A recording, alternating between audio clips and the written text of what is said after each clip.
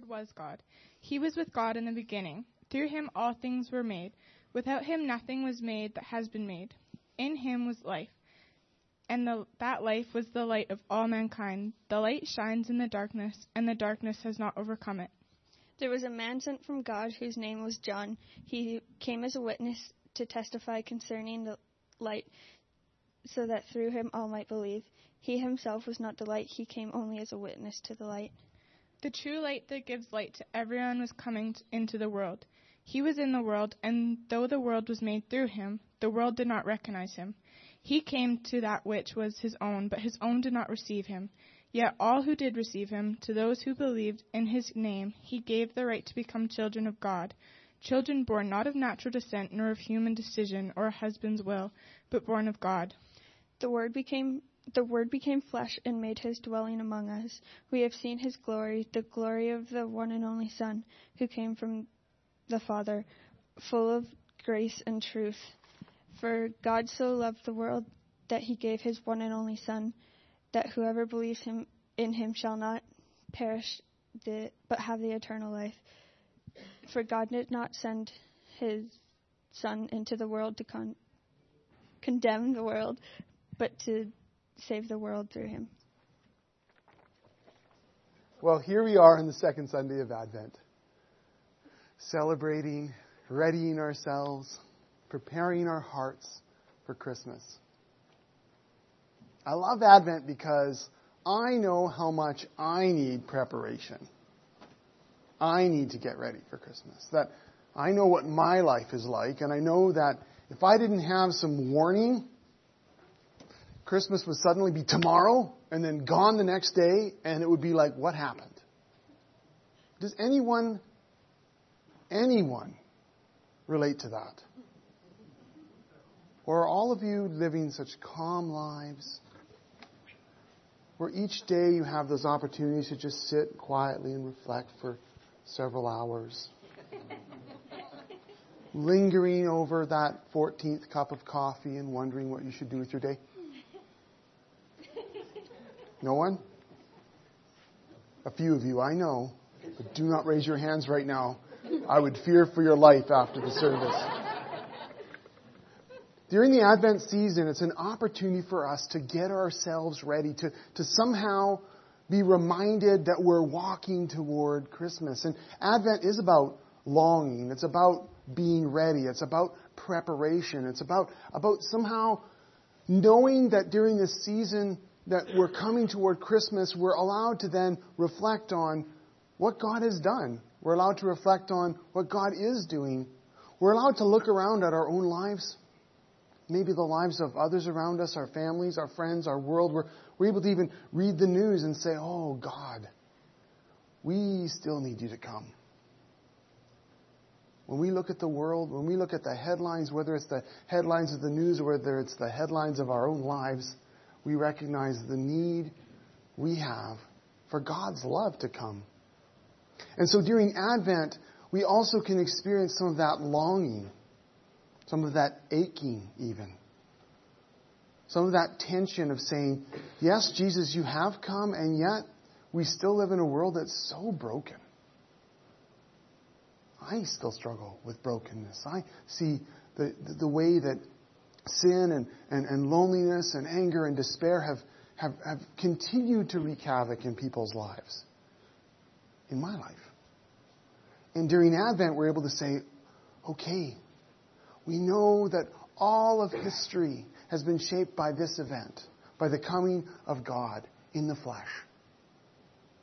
And that what He did at that nativity and what He did in His life and what He did in His death and resurrection has utterly changed everything. And yet, we still live in a world that hasn't yet fully experienced all that God has. And so at Advent, we say, God, we still need you to come into our lives. We still need your love to transform us, to change us. We need to be prepared. Last week, Angela launched our Advent season and spoke about Advent and about this season of preparation, the season of longing. And I've heard from many of you how much you appreciated what she had to say. And I'm thankful that she was able to come. today, on this day, we celebrate the love of God. And so I just want to offer a couple of reflections really as we enter into communion today.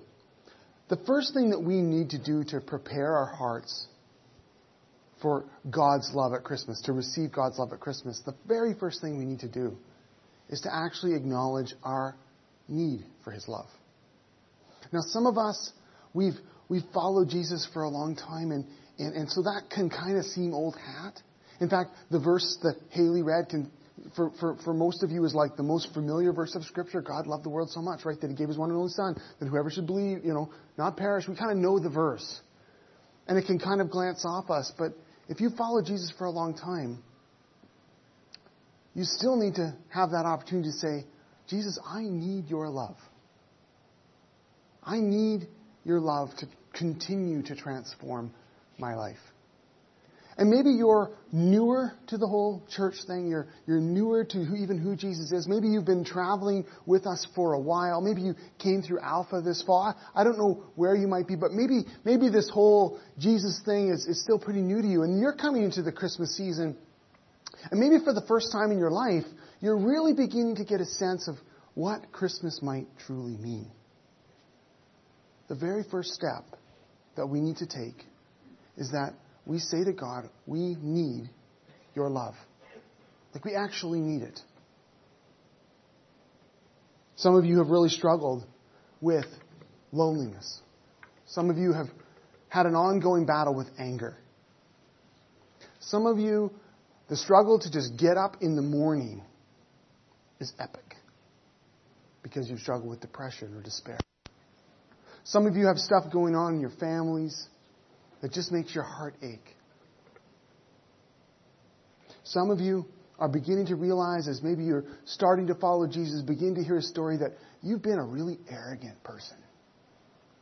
That when you look in the mirror, just for the very first time in your life, you realize you're a jerk. And that's an amazing reality. You know that? It's an amazing thing to begin to realize that you've lived a life that's so selfish and so destructive. But the fact that you're actually realizing it, the fact that you're actually looking at yourself in the mirror and saying, oh my goodness, what have I done? Oh my, what have I become? You begin to finally move to this place where you say, I need your love, God, to transform my hearts and my life. Some of us, it may not be that our families are falling apart. It may be that we look to our past and we feel so guilty about what we've done, what's been done to us. We suffer from anxiety. We look around and there isn't even necessarily anything definably wrong, but somehow we just feel overwhelmed. Each one of us, wherever we're at, whatever experiences we've had, whatever we're going through now, we come at Christmas, we come here on the second Sunday of Advent and we say, God, we need your love. Because God's love is the greatest transforming agent in the world. We heard it through the verses that Maddie and Haley read to us, that God became flesh, that He dwelt among us, that God loved us so much that He didn't want us to be perishing. He didn't want us to be condemned, but rather became one of us, not so that He could beat us down, but so that He could lift us up. And in Jesus, it wasn't only God's Word that was becoming flesh, it was God's love becoming flesh. Coming and living among us as one of us, or as the message says, moving into the neighborhood, that God has come to live among us. There's nothing like the love of God to transform a life. So at Christmas we say, on the second Sunday of Advent we say, God, we need your love. During that closing session of Alpha, just this last week, Nikki Gumbel relayed a beautiful story from a woman named Jackie Pullinger. And some of you maybe heard of Jackie Pullinger. She has been in Hong Kong really all of her adult life, working with heroin addicts, working with people trapped in prostitution. I read her story a long time ago. She got on a boat when she was 21. She literally just went. I'm sure every missionary society out there would tell you not to do this. I think they were telling her not to do it too, if I remember correctly. Anyway, 21. She went. $100 in her pocket. She's been there ever since. And it's amazing what Jesus has done through her and through the organization that she has worked with and started. Anyway, once she told a story about a 72-year-old woman named Alfreda. Alfreda had been a heroin addict for about 60 years, and during that entire 60 years, she'd been involved in prostitution in some way. But at this point in her life, she was too old to work. And so she used to sit outside a brothel, and she would just kind of poke at the sewers to keep things moving. And she'd just sit there, and she'd inject her back about 3 times a day with heroin. She couldn't inject her arms anymore because they'd been so overused all of her life that she couldn't do that anymore. She had no identity card. As far as the Hong Kong government was concerned, she didn't exist. But a few years ago, Jesus found her. And she gave her life to Christ. The love of God was poured into her life. She received forgiveness. She received love. And God began to do this work in her life, and she went to live in one of the houses of the organization that Jackie runs over there. At first, she was actually very difficult to live with. Tough, right?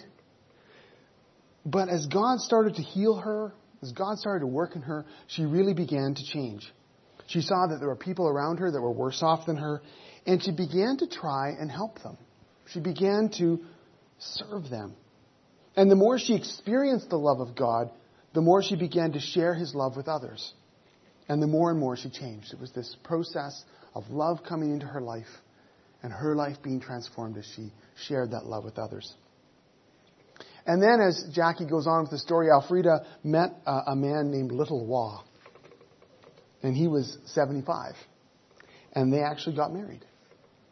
And Jackie described her wedding as the wedding of the decade. As this former prostitute, heroin addict, walked down the aisle, all dressed in white, cleansed and forgiven and transformed by the love of Jesus. It's a beautiful story.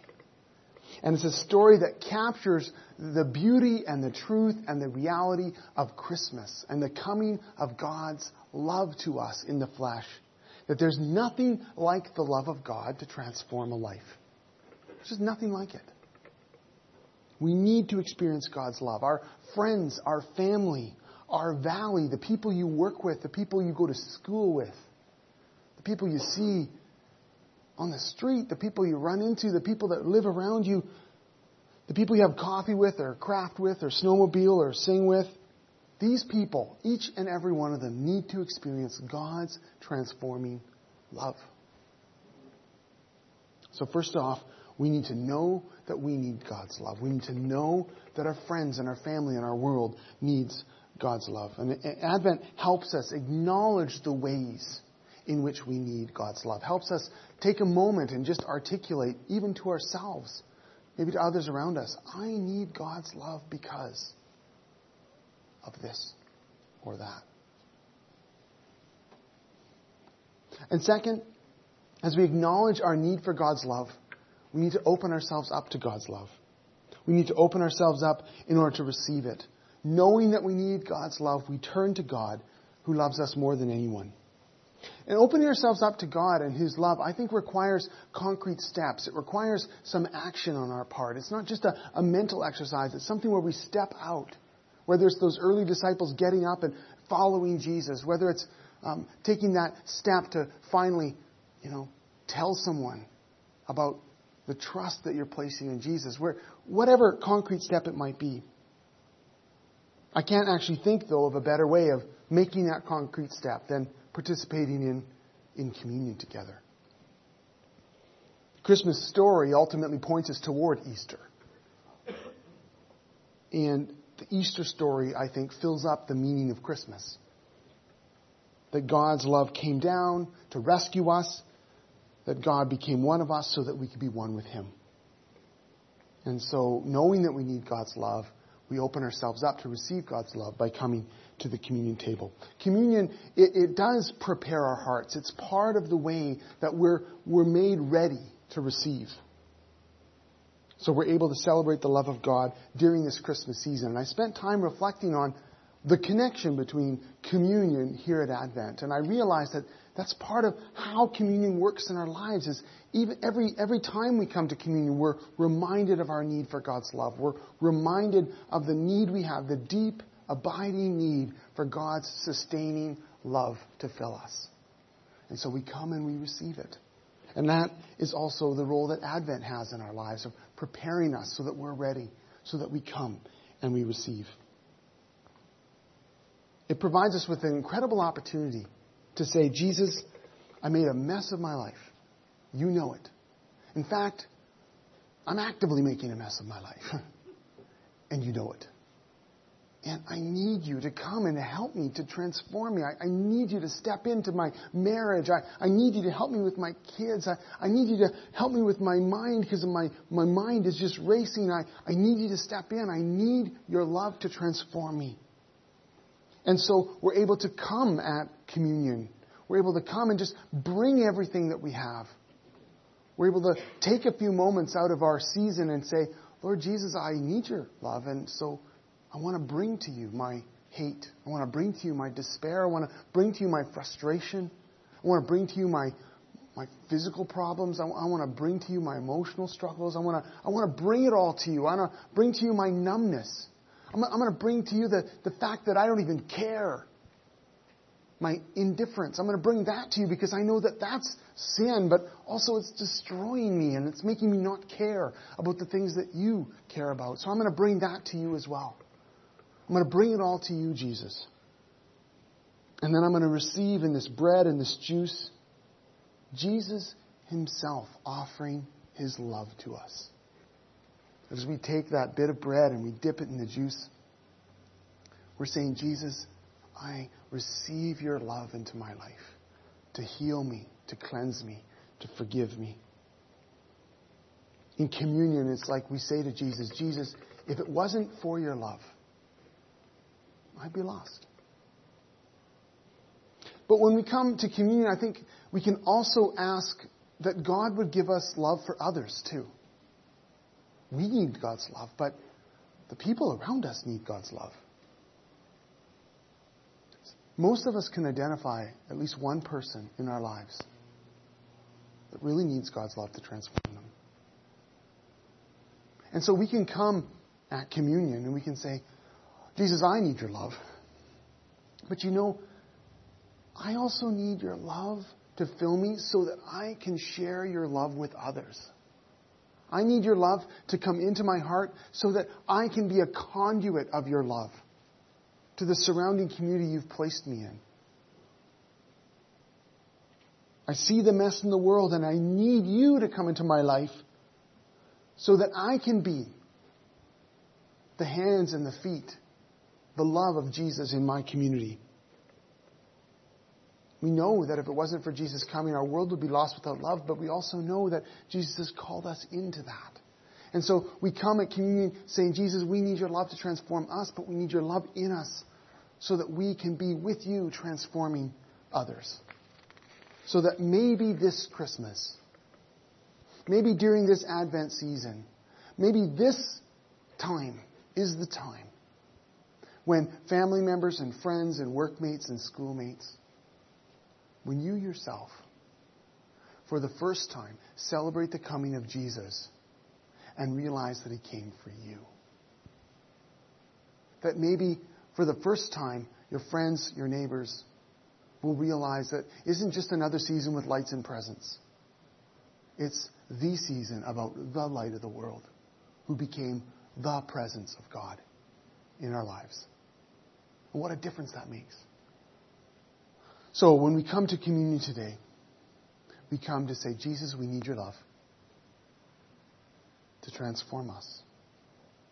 And we need your love to transform the world.